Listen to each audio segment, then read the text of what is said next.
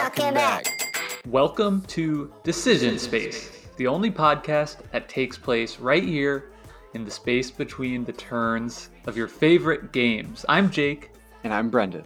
And today we will be covering Imhotep by Phil Walker Harding, PWH, Decision Space favorite, and I think this is actually the first of his games that we're giving the full Decision Space treatment to. So needless to say, a very exciting episode. Brendan, how are you doing today? I'm doing really well, Jake. I'm excited to cover a Phil Walker Harding game. I feel like you and Paul did talk about summer camp, but not in a deep dive episode. Right. And I think people will be surprised maybe that we're tackling Imhotep as our first deep dive of Phil Walker Harding. But just because even though it was a run-up for Spiel des Jahres, maybe not the most talked about game. So I'm curious to see if we sort of get into why that might be, but also why it's a dope game that people should talk about. Yeah, and if you are interested in Phil Walker Harding as a designer, definitely go back and check out that episode because I think he's definitely a really interesting guy with some pretty compelling through threads through a lot of his designs, which maybe we'll touch on here, but we did a lot more back in that episode. So I think definitely an interesting designer that perhaps doesn't get recognized in the same breath as some other designers, but really I think one of the preeminent people designing games in our hobby right now. And we might be slightly bearing the lead because people might not know who Phil Walker Harding is, but you definitely know some of his games like Sushi Go or Baron Park, or maybe even some of his newer ones like his Roll and Write Silver and Gold, or his older ones like his card game Archaeology. Absolutely. For our pre-planners out there, I do want to let you know that next week we'll be covering another of our Decision Space favorite designers in Bruno Cathala's game, King Domino. Bruno Cathala Strikes Back. I'm so excited. This is a little game with a huge decision space that's also available on Board Game Arena. It plays, I would say play it if you're curious at following along, once with 3 or 4 players and once with 2 players in the 7x7 Mighty Duel variant. And you'll be good to go for next week's episode. Yeah, definitely one you can very quickly knock out some games of and get up to speed. And you won't regret it. Spoiler alert. So let's get right into this week's episode, a discussion of Imhotep, starting out, as we always do, with our ratings and slogans for the game. Brendan, will you please give us your rating and slogan first? Imhotep is a bit like building a birdhouse alongside a few friends, all equipped with the same exact base materials and tools. Ostensibly, if given an hour, if equally skilled at birdhouse building, then all of your birdhouses should come out exactly the same. After all, you had access to the exact same set of tools, the exact same pieces to put together, and yet Jake over here somehow built the Cadillac of Avian boats, and Joe's got a multi-story Hawk Hotel, and somehow I'm just hoping the roof keeps the rain out of my stupid birdhouse. That's Imhotep. Imhotep is a great game, quite good actually, but its feigned variety gestures at its one real issue, that every game of Imhotep can start to feel a bit too similar. Ultimately, it's a game I'd always be happy to play, but might not suggest or seek out to own myself. 7.75 solid stones out of 10. That's an amazing synopsis. I'm picturing your birdhouse, and that metaphor is kind of like the the gingerbread house of birdhouses with they're always kind of about to fall over. The gingerbread house on every cooking competition show I've ever seen that's in last place. It's slowly caving in on the sad camera shot. The icing's falling off a little bit. It wasn't mixed right. Yeah, exactly. Wow. Okay. All right. So for me, I'm going to do my classic thing of the much shorter, punchier synopsis. To me, Imhotep is like mashed potatoes and gravy. It doesn't look like much, but it's really flavorful, and you're probably never turning it down if presented it. I think it's a great game. I am going to give this one a 9 out of 10. Whoa. I really liked it. I'm going to give it a 9.2 out of 10. Whoa, stones in the water. Oh my gosh. I don't know why exactly. Maybe I'll change that over the course of the review, but that was the number that came to me in my head, in my gut, 9.2. I loved it. But your review, I hear what you're saying. I agree. It actually made me go down to 9, but I'm sticking with 9.2 at least at the start of this before we get into the episode. So a little bit of background about Emotep. As we mentioned, designed by Phil Walker Harding, published in 2016, 2 to 4 player game. It is a 2-player game. It can be played at 2, despite Emotep the Duel existing as an exclusively 2-player game. Plays a little different. And this was one of the Spiel des Jahres nominees in 2016. So it was a game that got a lot of buzz then and maybe has faded off a little bit since. But Brendan, do you want to give us the blurbs from the committee at this time? Yeah, so we always like to do this when we have a Spiel des Jahres winner or a nominee. So this is what the Spiel des Jahres jury had to say about Emotep in 2016. Caution, construction site. Like, what? Okay, when players, that's actually the blurb. I didn't just add that. When players work together and compete at the same time to build ancient Egyptian monuments out of chunky wooden cubes, it's a real spectacle. Obelisks, pyramids, the burial chamber, and the temple grow as 3-dimensional, eye-catching sculptures. No one's ever loved cubes so much. The refined tactical mechanics with constant tricky decisions, really interesting, alongside the thematically appropriate components come together from out of the desert sands to form a well-rounded and exciting family game. That's Jake, thoughts? Beautiful. It is beautiful. I mean, it's so nice. I think it's funny. There is like such a fixation on components in board games in our hobby, especially amongst like the people who are deepest, like the biggest hobby gamers, right, have this fixation. So it's just funny to see the Spiel des Jahres committee kind of using that same kind of terminology. Like, when you hear somebody describe a board game component as chunky, that's like the pinnacle of praise. Totally. It's like chunky dice, chunky cubes, chunky poker chips. Like, that is what we want. It's funny because we always go to food metaphors to describe games, but like chunky and food metaphors, not generally good a vibe. Also, very intrigued by the tricky decisions being highlighted here, and I think we'll delve a little bit deeper into that as we continue the discussion. Just because the game that Emotep lost to was Codenames. I don't know that we'll ever cover Codenames on the show, so I feel like I should take this opportunity to read that jury statement really quickly. Codenames, of course, such a celebrated game that's really, I think, become the standout of hobby industry for games in the last 10 years. So just quickly, for posterity, here's the Codenames statement. One game of Codenames is often followed by a second, then a third, then a fourth. This association game is so spellbinding that it's hard to break away from it.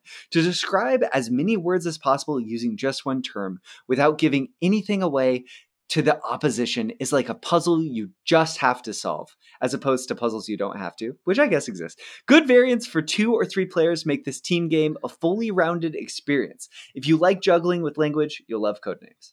So, interesting to sort of see the juxtaposition there. Definitely. Well, let's get right into your game synopsis and rules overview recorded previously by Brendan. Thanks so much for doing that. Interdecisional Spaceship. Please play the Emotep rules overview. Beep, boop, boop, beep, boop, boop. Emotep is a tactical logistics nightmare. I mean puzzle. In the game, players are assigned a color of stone. Gray, white, brown, etc., and given a set of cubes that will be their primary means to interact with the game. Emotep plays out over the course of 6 rounds. In each round, 4 shared boats are randomly selected, which players will add their stones to one by one into any of the open spots on the boat, and then later use the boats to transport those stones, likely owned by a mixture of players, to one of 5 build sites available. Each build site, the market, the pyramids, the obelisk, the burial chamber, etc., are different mini-games that offer the player different ways of earning immediate points, endgame scoring conditions, cards that give alternative scoring conditions, or single-use effects. Each turn, the player is offered a simple choice. They may 1. Collect 3 more stones from their supply and add them to their hand, never to exceed 5. Add a stone to one of the empty locations on a boat, or 3. Send a boat off to a site. Boats are shared, and efficiently timing one's turns is key to playing Emotep well. As players add stones to one of the 4 available boats in a round, their final intended destination of those stones might be different than their opponents who've also added stones to the boat might be.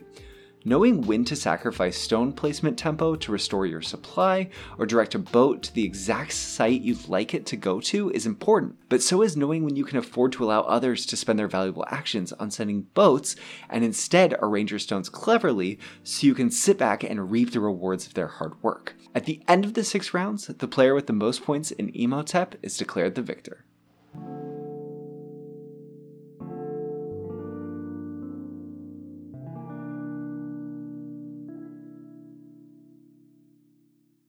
Thank you, Brendan, for that rules overview. Hopefully that gives people a better idea of how to play Imhotep. Let's get right into the decision space of this game. And, there's really not a lot going on beyond this one very specific decision space of what to do about your rocks. Yeah. Imhotep is interesting in that there's 3 core actions in the game. You take stones, you place a stone, or you can send a boat if a boat's full. And those different decisions all sort of come textured with more complex decisions, right? Except for the take stones. And then it's all a timing puzzle. Everything in the game is a timing puzzle. Is this the right time to do this? Can I afford to do this now? Or should I wait later? Taking stones, you just take stones. If you're going to make the decision to place into a boat, then you have the decision of, okay, which of these 4 boats do I place into? Which slot do I want to place into? And then if you're going to send a boat, of course, is now the right time to send a boat? The boat's not full. Should I send it anyway?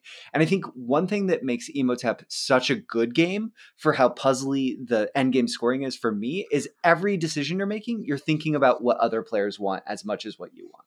Absolutely. I think that is the key of this game, which is because the whole game is about tempo, that necessarily means that player interaction is fundamental to every single decision that you make in the game. And that's something that I think, it reminds me of like Azul in that way, right? It's like, I think these games are pretty similar in their weight and decision space, and in that they're both like these great, super puzzly family games where no matter what you're doing, it's impacting other people in their ability to score points, in their ability to take a tempo break to take stones, in the player order as we get into the next round. Everything is so fundamentally tied together. And I think that's just something I really admire about a game of this weight, which could otherwise be too calculable, right? Yep. And I think that is sort of the tension in a design like this, or like Azul, or any of these other games that I think fall into this similar kind of family game, puzzle game category. One thing that's so interesting too about the puzzle of Imhotep is the game in a lot of ways becomes, how can I get Jake to build my birdhouse? And in most of our games, it turns out I cannot get Jake to build my birdhouse. But to play Imhotep really well is to figure out how you can get everyone else at the table to do your work sending boats for you. And to like set your stones just right such that that you could just not even, for the most part, take those actions and still be benefiting. And take those actions only when it's really the right time. I think we'd be remiss too, Jake, not to talk about the type of decision space here, because I think out of all the games we've covered, this might be the closest we've come to a static decision space. It's not a totally static game. There's elements that shift. The card market is variable. Some of the conditions of the scoring at different spots feel a little bit dynamic in terms of the value of them. But in terms of the decisions that you're making, definitely, I would say I can't think of a game that's more static than Imhotep that we've played. Yeah, I agree. I think the shape of this decision space is, to reference a previous episode in a game we covered, is very similar to actually Jaipur in a lot of ways. Both games, I think, by and large, your decision space from turn 1 to the last turn of the game stays very much the same, though like that's like the practical, that's the experience of it, though. If you're looking at like just the literal fact of how many choices and decisions you have, it is waning, in general, because there are fewer spots available on boats, or there are fewer boats left to send out, or there are fewer spaces to where you could send a boat because if another one is already there. So over the course of any given round, it does wane. And then, it'll open back up as you go into the next of the 6 rounds. Everything gets cleared off of the boats and the boats are reset. But I agree with you that, like, in practice, when you're playing this game, it feels static. Another aspect that's interesting about the decision space is the clarity of it. So you've sort of said that if there wasn't your opposing players, the uncertainty tied to them, everything would be pretty calculable. So it's like a fully clear decision space, right? Your optimal move on any given turn is totally apparent what you should be going for. And I feel like the two things that help Emotep in making it fuzzier is your opponent's yes, but also the bite-sized nature of your actions. In a lot of games, I feel like a lesser version of Emotep would be like, do 3 things on your turn, because you could, and some of the power cards sort of allow this, but even those are like, do 2 things and feel like it's really special. And it is, because it's a tempo skip. Well, really, you like spent a turn of tempo getting the cards. You like banked the tempo in the card, and then you play the card, and then you take 2 turns in one, which I think is a really interesting design decision. But with that said, I think the bite-sized nature of the turns of Emotep also help with the fuzziness, because it's hard to get a sense for what the game state is going to look like in a way that if players took the same amount of actions overall with their cubes in a given game, but they happened in chunks of 3, you would have a way clearer decision space, because you would know how things were going to play out when you made your decisions on average slightly more, which is a really interesting thought experiment. Yeah, that's such an interesting thing to think about. I was thinking about that too, just like what points of fuzziness are there in this game. And obviously what your opponents are going to do is not, you can make educated guesses about it, but you don't know for sure. Other than that, there are a few ways that the game does add uncertainty, but they're so small. So at the space that you can go get cards, you could choose to take a face down card instead of one of the 3 remaining. So that's like a piece of hidden information that could come into the game. When rounds are reset, you'll get new cards available to take, and also the boats that are available in the display aren't always the same. So you may try and strategically set up a turn sequence so that you can go first in the next turn to take a boat that's just has space for 1 cube, and then there aren't any. So there are things that aren't perfectly knowable that would, I guess, stop you from going full chess on it and thinking like 25 turns ahead, which is good too, I think. Is now a good time to talk about the boat system a little bit more? Sure. Yeah, let's do it. Because I feel like the boat system, when I first was reading about Imhotep, the boat system in general feels like this really important glue to the game. It's interesting because it's such a simple game, and the scoring conditions of a lot of the different spots feel super clever to me. Like the burial chamber and the way you're set collecting, and how that emphasizes how your stones going in matter, but also just the boat system of, so there's 8 total boats in the game, 2 with 4 spots, 3 with 3 spots, 2 with 2 spots, and 1 with 1 spot. I did a little math. Those average out to like 2.375 spots per boat. But I just think it's really interesting how this system adds enough texture that the game doesn't feel too samey in any given one game when you're playing it to me. And it adds so much, the mind games that are added by, okay, I'd really love to load up this bigger boat with as many of my cubes as possible, because if I'm going to be the one who's forced to send it eventually, it's going to make that action more efficient. But at the same time, because only one boat can go to a location in a turn, spending a lot of effort to just sneak 1 cube on that one little boat in the dead of night onto a spot, blocking the spot and getting 1 cube in, can be really tense and dramatic in a way that's awesome. So to me, the boat system is just like so cool. Yeah, it really, there's so much to think about there, right? In terms of like sometimes, it's hard to like speak in general terms about this game, because each decision is going to be predicated on the scoring that is available in that game. So each of the locations has a side A and side B. You're going to play with different combinations in every game. But for example, you might have a turn where you want to go have the second stone placed in the burial chamber really bad. So your strategy could just be to like, instead of loading up on one boat, just trying to take the second slot in every boat or as many boats as you can to maximize the chance that, you'll be able to go into that spot, or because that spot is so important for you, it's thoroughly disincentivizing your opponents from sending from sending one of those boats to that spot. So, it'll at least like at worst remain open for you to then try again and take in a second round. But yeah, I think like the more you kind of dive into each of these systems, even though it on its surface seems so calculable, like they're just so interconnected that you really can like go deep in thinking about them. Like on your turn, even though the decision space feels small, it's like small but deep, if that makes sense. I think that's the nature of a lot of static decision space games that are interesting.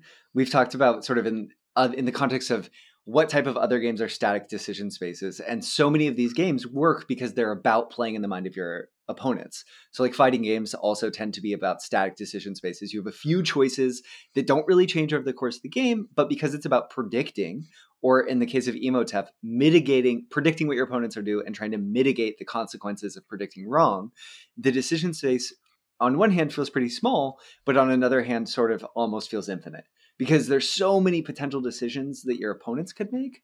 I don't know. I think it's interesting that sort of binary between like static decision spaces tend to be small because the actual choices that you have are relatively limited, but generally the ways in which they're structured make them feel like these deep, deep pools. Yeah, I agree. I think it's like it's just so impressive to me that this design works at all because of how, like I think when you're talking about the types of decision spaces and our terminology for describing them, it seems like fuzzy, like the fuzzier a decision space is, almost like the less work the designer has to do. Because like if a game is like sufficiently fuzzy to where players can't figure it out in their first few plays, like that game could be totally broken.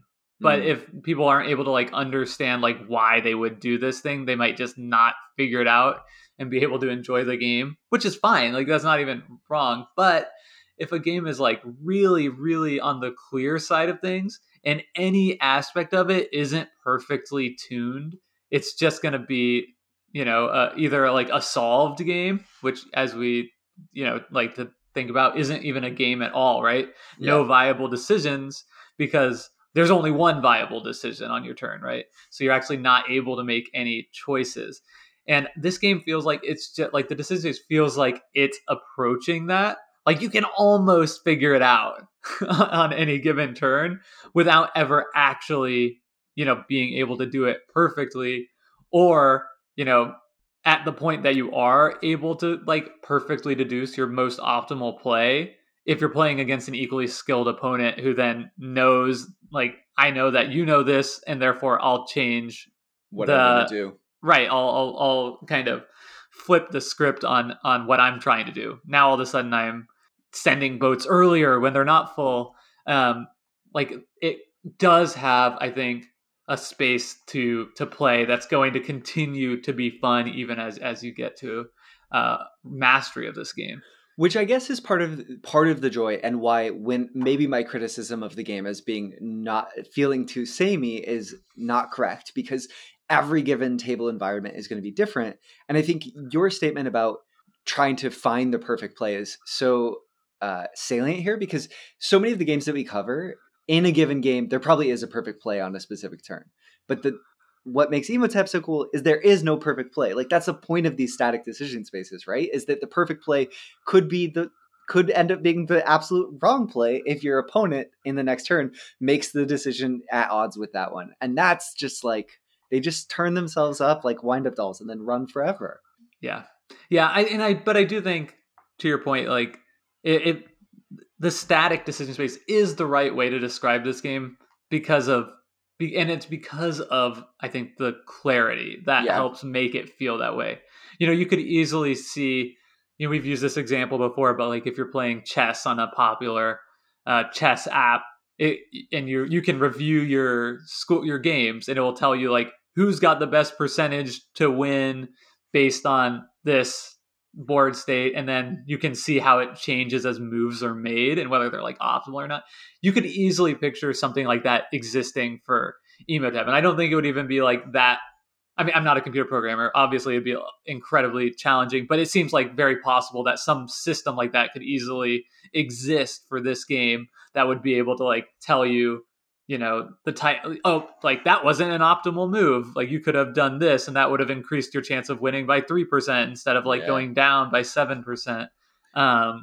So it is that type of game, and I think that type of game is always gonna feel samey to some extent, just like chess, just like Go.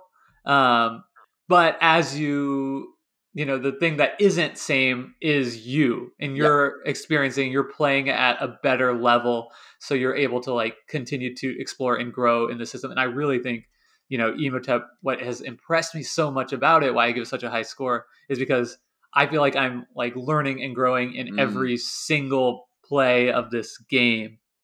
There's a lot of room for efficiency that's hidden, I think, or not even efficiency, because you can't actually be super efficient in this game. Everyone, like I said in my summary, everyone gets the same actions overall. Even with the power cards, you still get the same amount of actions.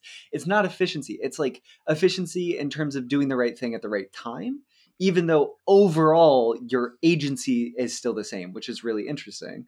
I would argue there is efficiency in this game, and I think, in my opinion, after I don't know 8 plays or so, I'm not trying to say I'm an expert, so this could be way off base. I think efficiency is how many times you send boats over the course of the game. The more you are sending boats, like the less efficient your game is, because those are actions that you're not placing stones on boats that give you points, or taking stones which give you the ability to then place them and get points. Sure. And over the course of and there are definitely times, of course, when the right action would be to send a boat because the value is so high to you of, it could be the difference of like, okay, if this goes to the obelisk, that's 10 points for me. If it goes to the burial chamber, that's only going to be worth 2 points to me, something like that. So yeah, it might be worth that hit in efficiency to send a boat there. But I do think, just as like a level 1, trying to position yourself in a way that people are doing your work for you and sending your boats to places that still get you points does, to me, feel like efficient play. Yeah, I think that's really fair. There's also, that's the mechanism too that becomes so interesting, because it's the mechanism for which you can be a scoundrel.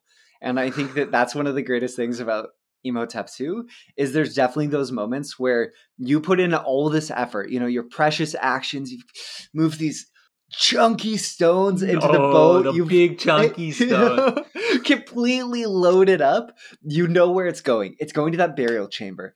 It's classic Phil Walker Harding triangular scoring. You're going to sink 3 chunky stones into the burial chamber in the exact right spots. You've spent 3 whole turns waiting for it to happen. And then Jake over here kicks it over to the obelisk where you're 5 stones behind. So it does nothing for you. And you're just like, God, this game is infuriating, but it's infuriating in a good way. Yeah, it's infuriating in I think the best kind of way, where it, again, right, it's really playing on that player interaction. And you can be so cutthroat and mean, and it's like also funny, and it's not take that. That I think it still works for like families and even people that like it's like gently nudging people into some like take that confrontational play that would hate it if it was like a Risk or a game where it's like, I'm gonna come wipe you off of this territory that's your home. And I think the brilliance of that too, the reason why that doesn't happen is because of the shared nature of the boats, right? It's not like you have a boat and I have a boat and like, take that, Jake, I just sent your boat over there. It's like my cubes are in it, your cubes are in it, Joe's cubes are in it, Paul's cubes are in it. So there's this intermingling in a way that softens the potential for take that, in a way that it like really obfuscates, like, am I just trying to screw you? Sometimes that's there, but a lot of the times what is hurting you is helping me and maybe neutral for someone else. So it kind of comes out in the wash and it doesn't feel personal. It's just business. We're just trying to be the best builder in Egypt. And we should also say probably the 2-player game is significantly more cutthroat than it would be in a 3 or 4-player game, as you would expect.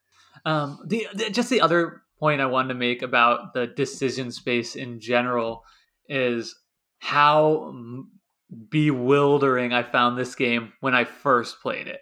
Like in the first couple of plays, I was just like, what is going on? Like I could not, like my brain could not connect different actions to like points at all. It was, I don't know why, if that's just me being silly, but like the decision, like the points and the decisions felt like so abstract. It's like, okay, I guess I'll put this rock on this boat over here, and it's a little bit difficult for my brain early on to kind of like track, like, why would this spot be better than this spot over here, especially when you're playing with like 3 or 4 people. It's like, okay, I could put that there, but they could send it to like any of these spots. Like, does it matter? But over the course of play, you just become so familiar with the different scoring options, and it becomes like really more like easier, I think, to like kind of focus in and hone in onto like what, like why you would want to be in the second slot on any given boat based on like all the scoring things that are present, or why you'd want to be first, or why you'd want to try and get as many onto a single boat, or why you'd want to diversify. And I think those are things that are like, while it ultimately we could say is like calculable, it does feel fuzzy at first. And I don't know, I've just really kind of appreciated the amount of growth I've experienced in mastery of the game, even from, the amount I've played it. Not saying I'm a master of this game at all, but I feel like the amount of like mastery I've been able to achieve over the course of a few plays is like enormous compared to like how much I feel like I'm able to improve at just an average game, or even a game I really like, over a few plays. Like I feel like I've gone from just like complete novice to like very skilled, but still like able to like see the room to like go so much higher. Yeah, that's awesome. And those experiences in games are some of the best, when like you play them and you didn't realize how deep the game was, and then all of a sudden it feels 3 times as big as you thought it was. That's like the best type of game. When we were playing with you and Joe early on, I think I was just like, I do not understand like what I'm doing at all in this game. Did you feel that way for you? Okay, so I'm really intrigued by so much of what you just said. At first, when you were talking, I was like, oh, Jake had his Feld monocle on, which is what we talked about in the last episode, how sometimes you can get a little bit Euro-y in the way that you're looking at decision spaces and points, right? Where you're like, okay, how does this action convert directly? What is the point payout going to be? And I could see how Imhotep would stymie someone who had the monocle a little bit too close to their eye in trying to like figure out what the average value of a given action is, because it is pretty fuzzy and how it's going to shake out. But then I was like, oh, is Jake describing the sensation, the same sensation that the Spiel des Jahres committee was talking about when they were talking about those tricky decisions?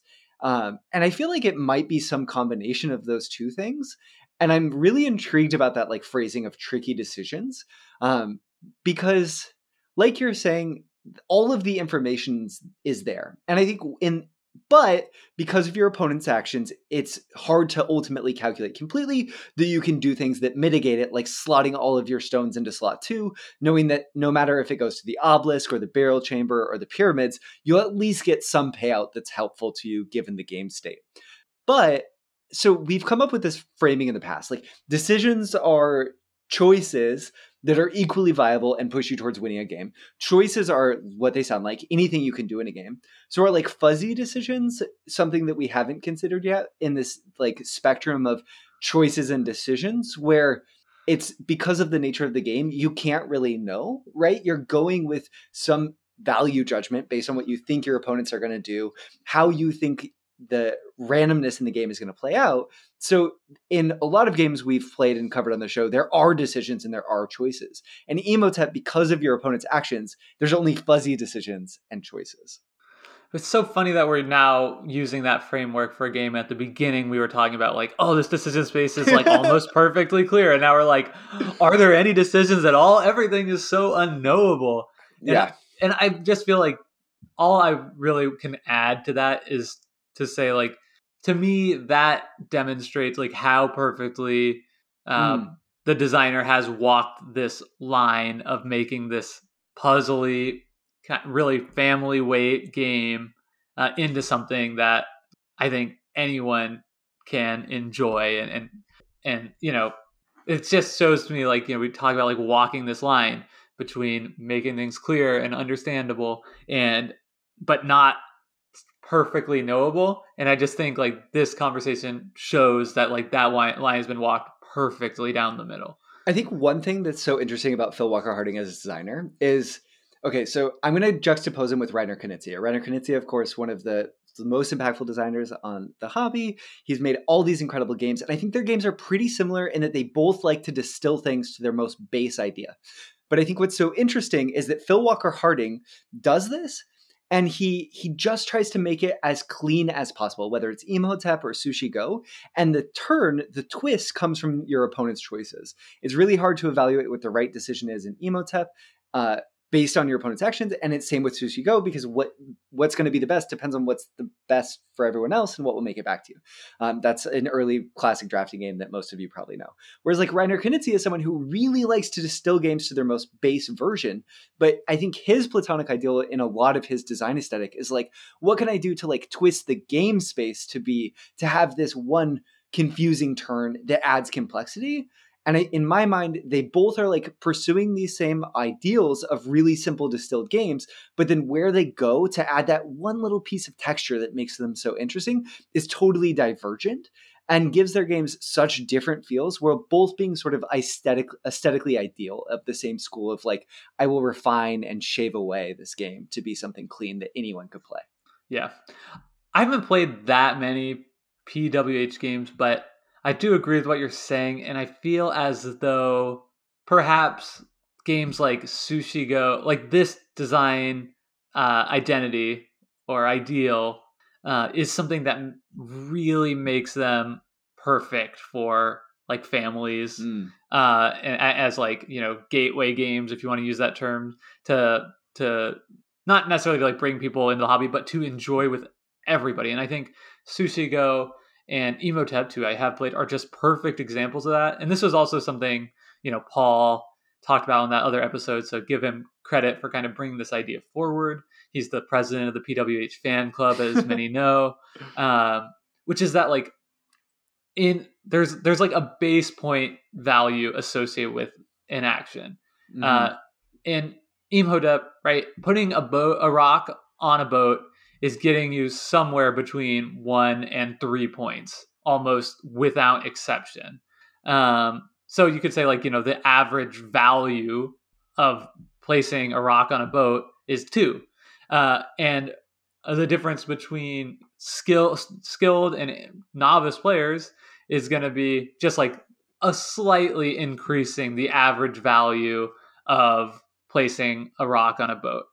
Just getting a little bit more. So if you play perfectly throughout the game, maybe instead of averaging of 2 points, you're averaging 2.3 points or 2.4 points per rock place, by, you know, leveraging like what your opponents want to, knowledge of the board and the situation. And so like there is a tremendous amount of ceiling there, I believe, to get better and push that limit of how good you could possibly do in this game. But at the same time, anybody can jump in and they're not going to do bad. Like they're still going to score, you know, on average 2 points per stone placed. And they're, you know, the scores aren't going to be that far apart. And I think like the exact same thing is true in Sushi Go. Like you can't really have a horrible game in either of these games. You're always going to be doing productive things. You're always going to be accruing points. even if you don't understand it at all, as I did Mm. in like my first play of the game, Emotep. But that doesn't mean there's not like huge skill ceiling and separation between novice and expert play. Yeah. I agree with that because I do think that your evaluation of like the average value of a turn is there. But with Emotep, I do think the design, because the design of some of the locations gives you just enough room that you could really mess up. Like if you somehow, if another player had a ton of stones at the obelisk and you were in second, and someone kept directing your stones there, then those stones, just their points could end up being, just depending on the side of that location, 0. Your burial chamber stones, you could keep like having them set there in a way that they just don't connect at all, right? Or with because the burial chamber, okay, the obelisk is all about getting just a density of stones in that location. It's like area control, getting the most in there. Burial chamber is about creating these connected rows across columns. You could also, at the temple, just place them there when they're going on top of your stones. These are all mistakes, but because Emotep is a game where like other people can force you into mistakes, it could happen. And sorry, you respond. Okay, I'll push back just a little bit, because if somebody's consistently sending your stones to a place where they're unoptimal, that means like they're the ones sending your boats, which we've already discussed is like not efficient. So perhaps, I mean, that could happen in a 2-player game. In a 3-player game, like again, like you wouldn't be incentivized to, if you're already wasting efficiency by sending a boat, you wouldn't be incentivized to like keep targeting the same player. So I hear what you're saying. Like, yeah, you could do really bad, but I actually think kind of the rails of this game is still going to be like guarding players against that, because in a 2-player game, right? Like, sure, that's always gonna be the most cutthroat, but in any more than that, like to do that is actually like the game is like guiding you away from that, because if you're doing that to somebody else, that means this other player over here, they're going to be the one taking advantage of you continually like picking on the new player. I was being too pedantic. You're never going to blow someone out like you could blow someone out in Castles of Burgundy or something, right? There's not going to be 250 to 60 points or something, or 50 points.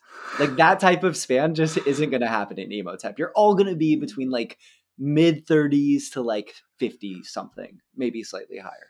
Yeah, I'm with you. One thing, I think this might be the best point to discuss is like comebacks. Because of the nature of that type banding and scoring, comebacks can be really hard. There's not a lot of spaces that give you that really huge comeback potential. The obelisk we've talked about gives you potential for the biggest swings probably, because in like a 2-player game, the player with the most stones there gets 10 points, and the player with the second most stones gets 1. So that's potentially a really big swing that can happen. Some of the cards can give you a fairly big swing. If you draw really late in the game, one of the cards that gives you like 3 points, or 1 point for every 3 stones in the burial chamber, and the burial chamber has just one of the locations that's been hit every single round with large boats, that could be a big payoff.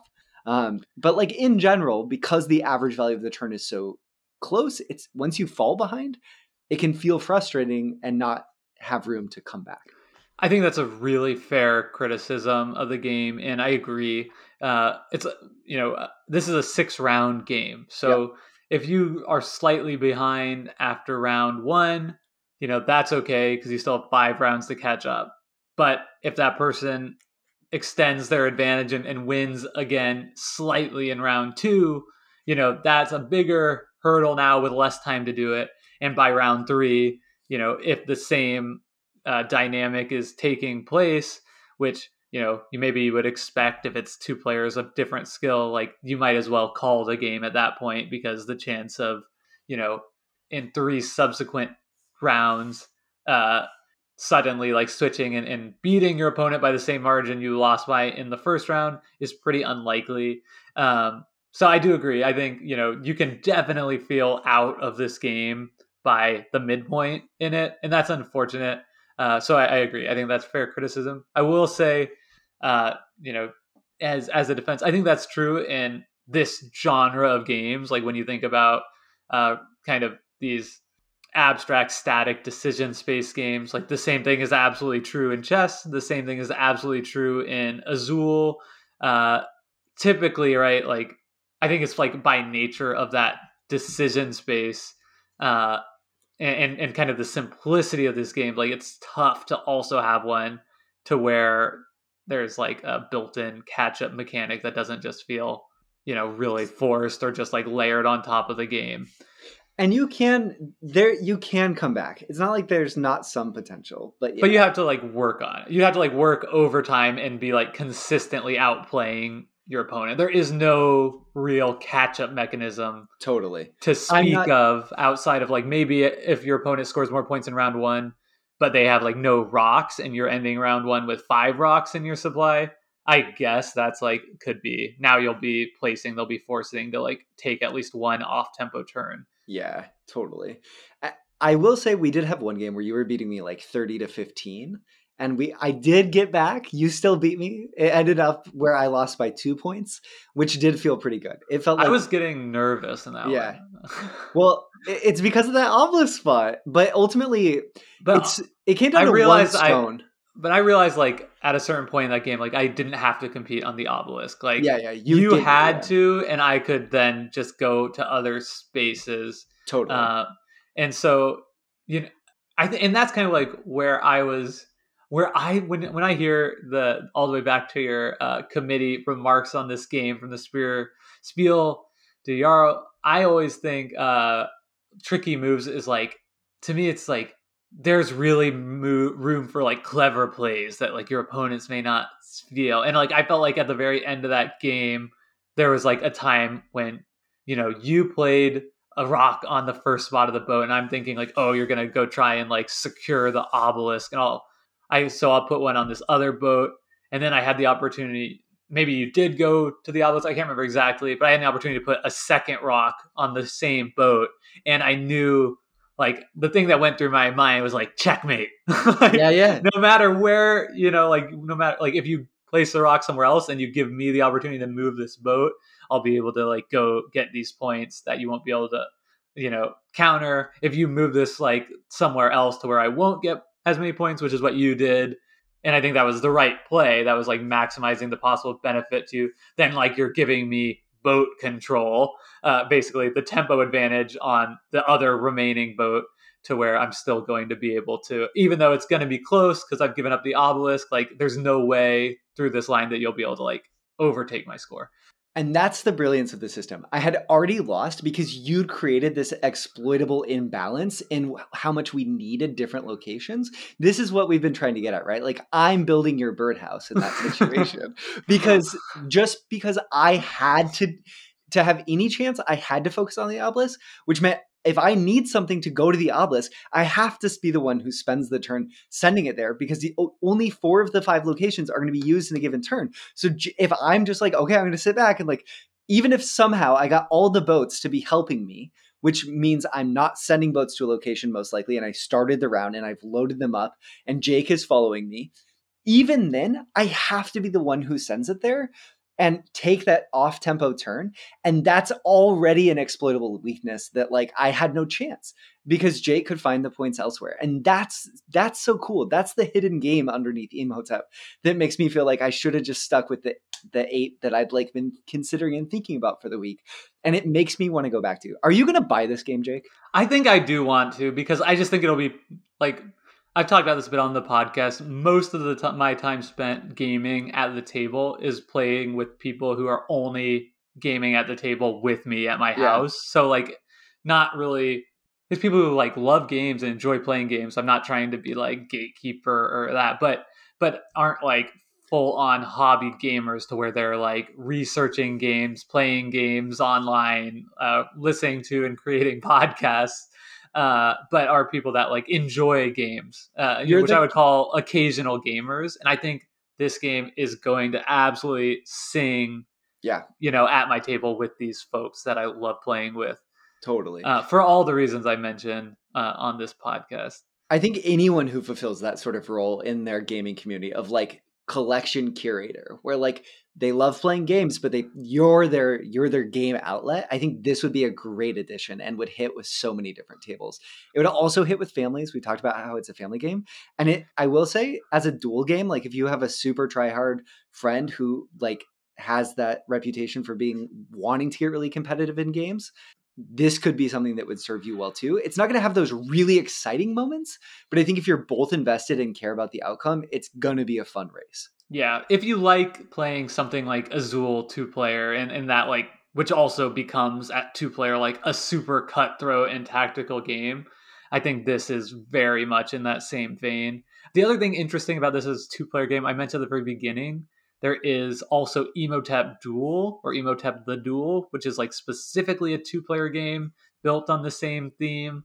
I have played both and I prefer Emotep, the base game, at 2 over Emotep The Duel at 2.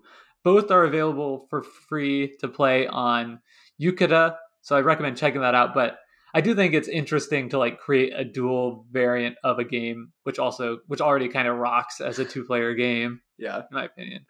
It's definitely trying to squeeze some milk out of the stones, but I respect it. You got to do what you got to do. Also, publisher is Cosmos, and they're known for 2-player games, so I could see if it's in their product. It's a good game. Well. I enjoyed playing that one too. It's fun. I think the puzzle there is more. It's like it reveals itself quicker. Like in the first play, I'm like, okay, I get what's happening here. Where in this, I was like, what is this? Sure. Totally. Can we really quickly touch on the card system? Because I feel like we'd be remiss not to talk about it slightly. Sure. Let's mention it. Okay. So there's one of the locations you can go to is the market. The market allows you to take a draft of either 3 face-up cards or 2 face-down cards, and you get to pick between them. The first player with the first stone in the boat that goes gets the first choice. There's green cards, which are endgame scoring. Statues, which are just like classic Phil Walker Harding triangular scoring. So you're getting increasing benefit the more you get, but not exponentially so. You're just trying to set collect them basically. There's blue, which I've talked about already, are like you're investing in a double turn because you're spending a turn taking one of these blue cards, which I think is pretty interesting. And it takes a turn to play it. You're doing that it's sort of like a hidden 4th action in the game. And then there's red, which are immediate effects. So they basically give you flexibility, right? You've dedicated a stone going to this location, but you could like slip 1 stone into the obelisk, even if the obelisk already has a boat at it. And I think these offer some needed and interesting variability. At first I was like, what are these doing in the game? Like, why are these here? They felt out of place to me. And then the more I played, the more I appreciated how interesting they made the decision space, because these are like the dynamic outlet if it's a static turn structure, this is like the dynamic hose sticking out of the side of the building. Yeah, I really like the cards and their design. I think, again, like the tricky play thing, like you can do things that are super clever with the blue cards in particular. And we keep going back to this, like this game is 100% all about tempo. So the fact that like the blue cards and the red cards too, to some extent, like allow you to just like break that rule in the game is so incredibly powerful in a way that feels hilarious. Cause like so much of the game is like, I need to place this rock in these 2 spots, and which one is going to be more valuable to me, and having that blue card in your hands, like actually, like I'll just play both, or like the simple, like the one I think it's like, is it hammer that lets you get 3 rocks and place 1, so you just skip your off turn. Like it doesn't sound like much, but it feels so great. Like it just feels like you're absolutely boosting ahead of people. And I feel like these blue cards are really strong and something I've been kind of prioritizing getting in our games. And you do mention like you're spending a turn to get that to even out. But if you're not the one who sent the boat there, it's like, it's not exactly like a free turn, but it's like a 1.5 turn. It's the same amount of agency, but because they're grouped together, the marginal value, I feel like, of the actions is 0.5 higher. Like it really is significantly better. And it's also because you have the choice, right? You're going in and you have the flexibility. So if any of the flexible outcomes are good for you, you'll have more information, for one. And 2, I really feel like all of the blue cards, the double tempo, so there's also sail, add a stone to a boat, and then send it. All of these in Emotep, the marginal value of 2 actions at once is more than, compared to one action and then one action, is more than nothing. Like, it matters that they're grouped together, and that's really cool. Yeah. The red ones too are cool because like just knowing that they're there can be really informative of your strategy. Like a lot of times it's like if there's like a red card that lets you put a rock in the burial chamber. These are the immediate effects when you take a red card. Yeah. And you know you want to put a rock in the burial chamber, like just knowing that like, okay, like I don't have to worry about sailing this boat because if I go here or here, you know, like just having that knowledge really changes the decision space in super interesting ways. So I just think, you know, the design and the statues are cool too. Adding like a little set collection thing going on can really force people into interesting situations where they might just like need to take a statue away from you or else it gets like out of hand really quickly. And then also, of course, like green endgame scoring in some ways is also breaking the tempo because it's like allowing you to get points for placed rocks that aren't your own. So I just think like, again, these cards are so well designed in a way like that. I can't think of any way I would change them. Maybe like an expansion that like brings in some more cards could be cool. But like, I just feel like this base set is so perfectly balanced that, and it could have gone off the rails here so easily that just like, it really shows.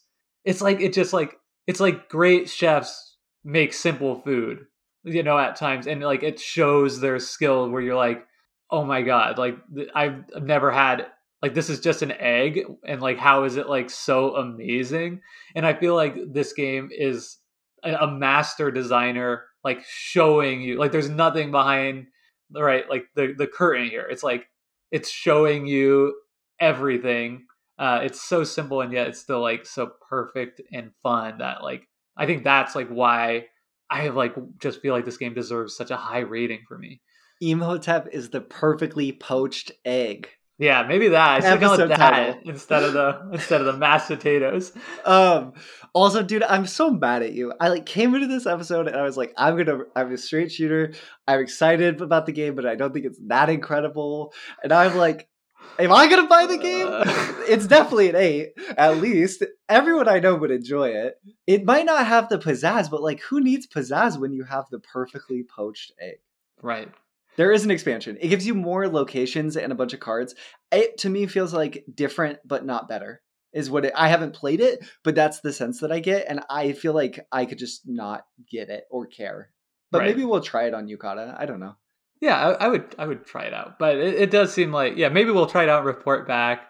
Or when we do our look back in 1 year's time, we'll be deep into the expansion of this one. But yeah, it's fun. I'm going to continue playing it. I mean, I think just like my closing thoughts on this game, I've obviously been raving about it. I feel like if our friend Paul Solomon was here, he would be, you know, echoing me, if not even giving it like a 10. And he's the guy I really respect his opinion and thoughts on games. So I know I'm not alone in gushing about this game. I think it's one, when it first came out, you know, I was like, okay, it's like another one of those like popular family weight games, like Azul, like Sagrada. I feel like there's like 1 or 2 games every year that come out and are like a big hit for families that are just like a simple rule set. And when this one came out, I was like, well, you know what? I already have Azul. Like, you know, I feel like I have this game niche in my collection. So it was one that was easy to look past. And I think if you're someone who did that, like, try this one out. There's way more to it than meets the eye. And I think like that even could be revealed by just listening to this episode or just listening to the rules overview or even like watching a play of it. I think this is kind of one you have to experience, and it's so quick to play that like if you love games, like why not give it a shot? And finally, like perhaps like the thing I like most about this game, besides the fact that like I really have a hard time thinking about like things to be really critical of it.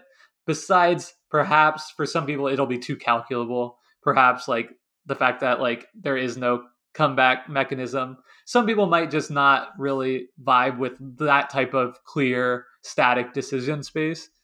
So that's fine. Like there are reasons to not like this game, and if that sounds like you, maybe not for you. But like even beyond that, what's been so fun about this game is it's just like cracked us up when we play it. Like we're talking like on our Discord, we're constantly talking about like boat control, like investing in Big Rock. Like it's just like this game that's like so funny to me and like really makes you feel like it makes you feel when you're playing it like that bastard just sent my 3 rocks over here. Like that's not what I wanted to happen. Or like I can't believe I'm like helping this person like do exactly what they want, but like I have no choice. And it's just like, you know, as we're talking, I hope some of that has come out where it's like a lot of times you just feel like like when you and Joe are so mad about like my position in our game and like how can we stop him, and I'm just like sitting there just like, you know, wringing my hands together like I've already drank your milkshake and you don't even know. Totally. There's a lot of drama in Emotep in a great way. In some ways you can imagine like a workplace drama, but it's Emotep and we're builders and we're like, you know, like underhandedly chopping each other down. But I don't think I could have said it any better than you. I feel like my only criticism of Emotep at the end of the episode might be that I feel like I've learned more from its design than I've had fun, but I've had a ton of fun with it too. So in my book, that's a win. Cool. Well, thank you for listening to another episode of Decision Space. It's been so much fun chatting with all of you in our Discord about your top 10 games from our last episode. That's been awesome seeing what people think of our lists and also just to talk through like the process of like people going through their Pub Meeple collection and like the games that have surprised them by winning a number of fights. I know Wonderful Plays in our Discord was surprised by how many fights Jenga was winning, and just stuff like that has been so fun. So please don't hesitate to jump into our conversation there. We have always share a link to our Discord community in the show notes. It's a great and welcoming place, even if you're like not familiar with Discord or think it's going to be like too complicated or difficult to like get involved with. It's really not. I would highly encourage checking out because the discussions we have in there are great and it's a lot of fun. So I just wanted to show that one more time. Brendan, anything for you to promote, Shill? Yeah, I'll put on my Carnival Barker hat real quickly. You can follow Decision Space on Twitter at Decision Spa. It's not our most active account, but we would love to be interacting with more people there. So if you are a Twitter user and you'd like to chat with us about any of the games we've covered, anything about Decision Space, or just about Chunky Stones, you can do that at Decision Spa on Twitter. You can also follow myself, Brendan Hansen, at Burnside BH there, or Jake at Jake FRYD. You can contact us via email if you'd like at decisionspa@gmail.com. And also, we've been getting a few comments on our BGG blog where we post our links to episodes every week on there. It's just called Decision Space. I've really enjoyed those and appreciate those. If you want to chime in, even if you want to say something funny like boat control, it'll bring a smile to Jake and I's face, and thumbs on those posts are always appreciated. It helps more people discover the show. Cool. Yeah, and well, as always, thank you to Hembry for their song Reach Out, which we use as our intro and outro music. Thanks for listening and enjoy the rest of your game.